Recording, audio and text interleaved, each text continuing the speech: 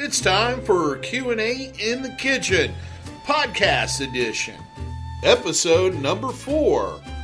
Tattoo stencils and piercing markings. What should you look for? Brought to you in part by Skin Kitchen Tattoo, the Axiom Body Piercing Studio, and Death Before Decaf. It's the show where tattoo artists and body piercers and those in the body art industry sit down and answer one question to the point where they beat it to death. So let's join the conversation now between Jack, Wesley, and Davo. When you look at a stencil or design for a tattoo or piercing, what should the person that's getting the tattoo or piercing in that case should look for? Like even before and after it's applied to the skin? Yep. Yeah, that's a good one. First thing that jumps out to me, maybe even before you get to the stenciling part, is spelling. Spelling, for sure. Definitely. Spelling and dates, man. You know, it's like a big joke all the time. You hear people kind of joking about it, but it fucking happens. Yep.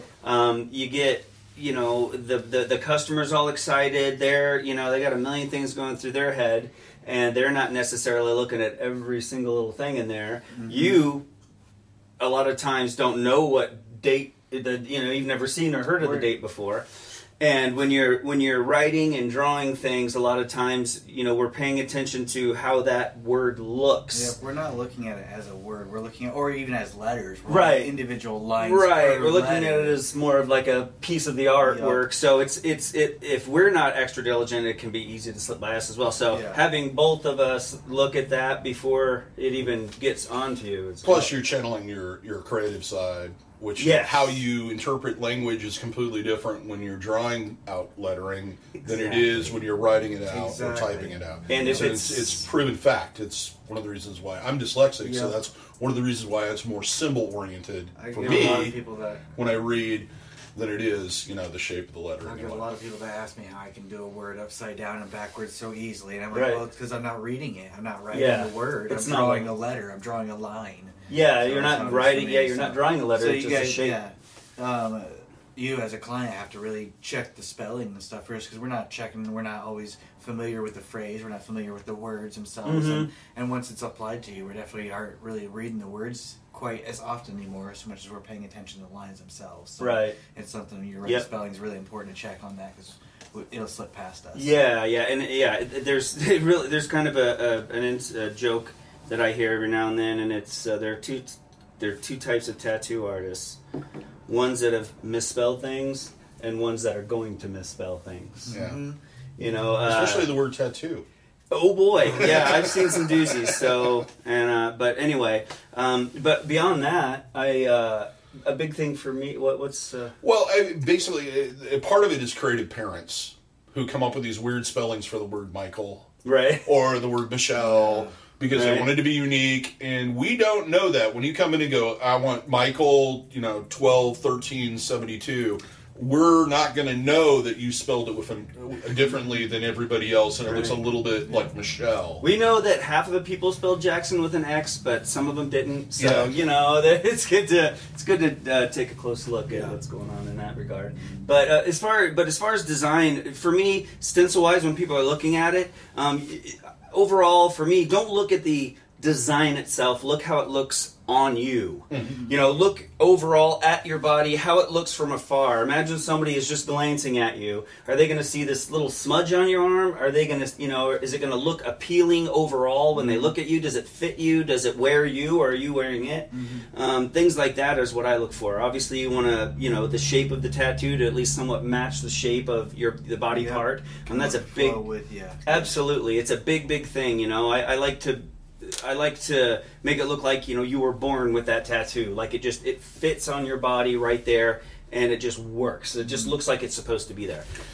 And like turning or adjusting when you're looking at it, especially if it's on an area of your body that you move around a lot. Yeah. Because tattoos do look different when you move different angles, and you want it to fit the flow.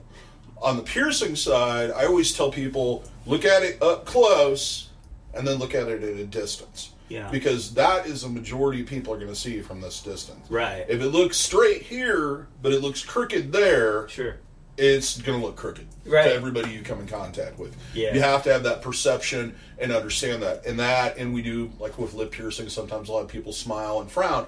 I want to see how that moves on your mouth and what it's going to look like when it's... Understanding that no human body is completely a mirror image of the other side. So, that can be a struggle depending on certain body areas that, across backs or straight down the spine. There's very few people I've come in contact with that have a perfectly straight spine, down this way. A lot of people will have a little bit of a deviation. Or if you're right-handed, the muscles on the right side of your back and your right shoulder is going to be bigger, and that pushes things around. So being able to find that medium and work with the body and understand that as the client when you're looking at it, especially arms here. A lot of times people are like, oh, that's not in the middle because, it's in the middle here, but it's not in the middle down here. Well, it depends on how much you're turning your hand. Some people can only turn their arm that much. Other people can get really flat. And when you go to look at that, if you're not doing the exact same pose, then it's it's not always going to look like you think it is in your head because it's on the skin. And and you're tattooing you're not a perfect cylinder. It's triangular and it goes out. It's not even a perfect cone. Sure. And part of it doesn't, to a degree, perspective style art comes into play, where you have one end that's going to drop a little bit on one side than the other side, so that it looks centered and it looks straight and correct. Right. Yeah. Aesthetically, you want it to be, you want it to look centered. Whether you measure from the center to there and out to there and center to there and out to there, and it's different, that doesn't matter. No one's going up to you with a ruler and going to measure stuff. It should be within the first 2-3 seconds when you look. Does it look right? Does it look out of place? Because the more you stare and stare and stare, you're going to start noticing, oh, his shoulder's a little higher on that side, so that looks like, that's further away from there than there.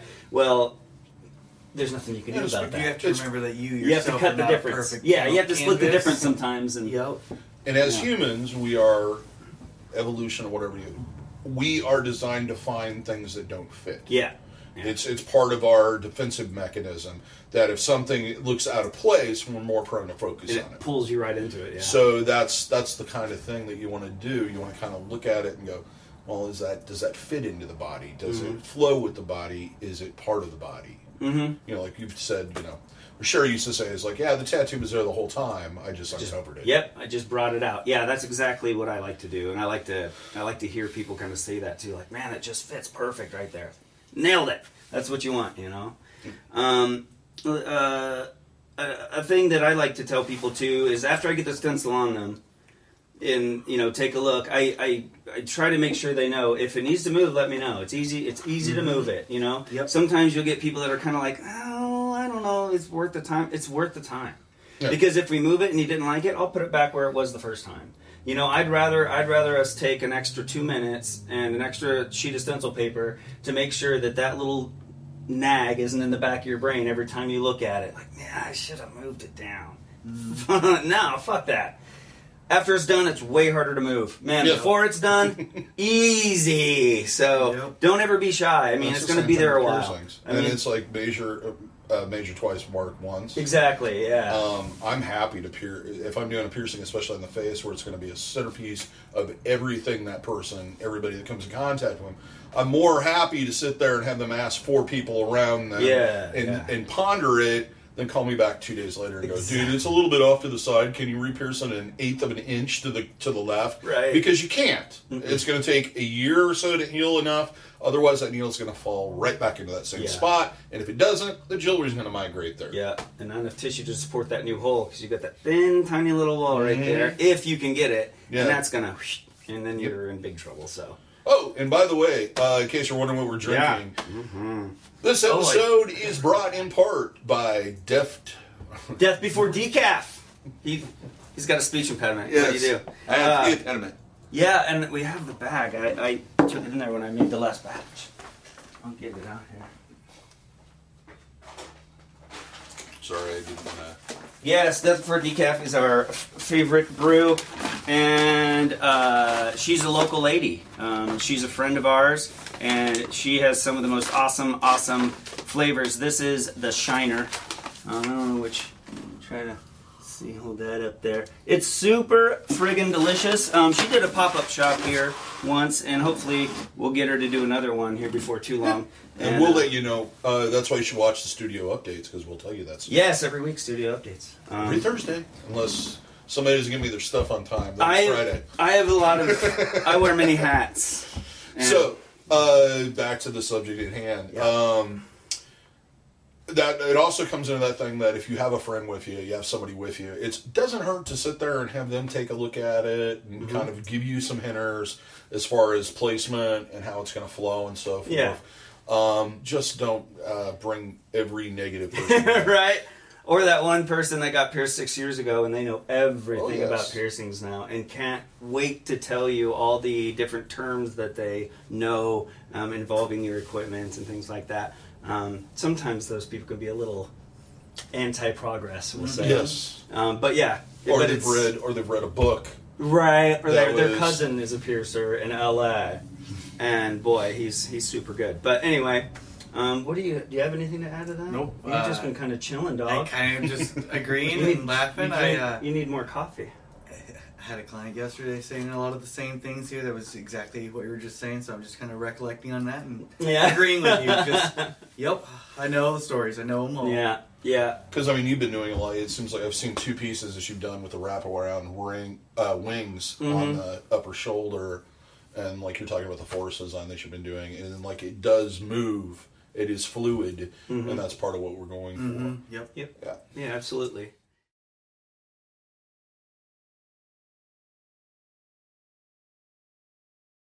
Now that you watched the show and you've enjoyed it, because we know you have, give us a thumbs up, because that's like applauding and making us happy. Let us know we did a good job.